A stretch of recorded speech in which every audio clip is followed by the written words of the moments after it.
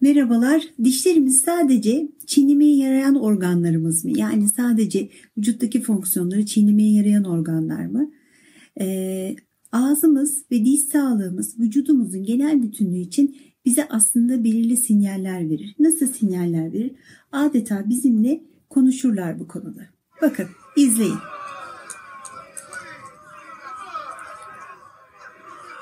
Aslında ağzımızda ve dişimizdeki mevcut olan problemleri dikkate aldığımız zaman aynı bu videoda izlediğiniz gibi bizimle konuşurlar ve bize genel vücut sağlığımız hakkında çeşitli bilgiler verirler.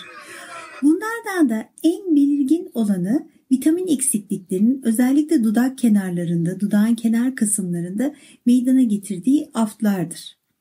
Vitamin eksikliği, bazı yiyeceklerin bize alerji yaptığı, bazı yiyeceklerin bize problem çıkarttığı aftlar, dudak kenarlarında, bazen dilin kenarında görünen, etrafı böyle beyaz ya da sarı haliyle olan aflardır. Aflar bize vücudumuzun hakkında bilgi verirler. Yani burada ters giden bir şey var, immün sistemin bir bozukluğu var, bir problem var derler aflar.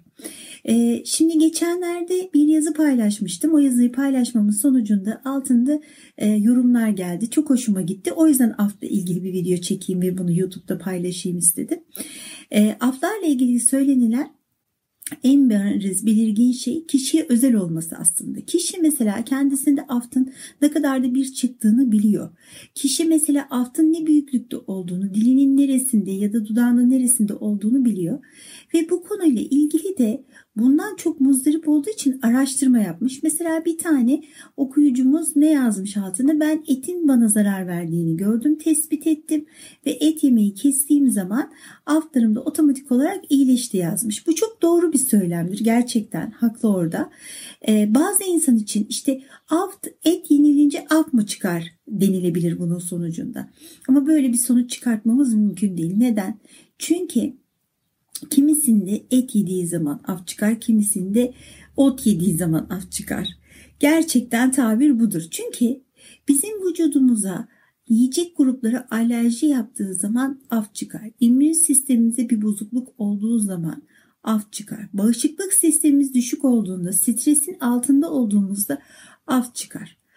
Aft bizim vücudumuzda immün sistemde bir bozukluk olduğunun en önemli bulgularından bir tanesidir. Ve aft çıkarak vücut der ki burada ters giden bir şeyler var der. Ve bize o ters giden şeyi tespit etmemiz için şans sunar. Çünkü neden? Eğer o ters giden şeyler tamamen ortadan kaldırılırsa aft da otomatik olarak iyileşir. Aft tedavi ile ilgili sorularınız varsa lütfen alt kısımda sorun. Seve seve cevap vereceğiz.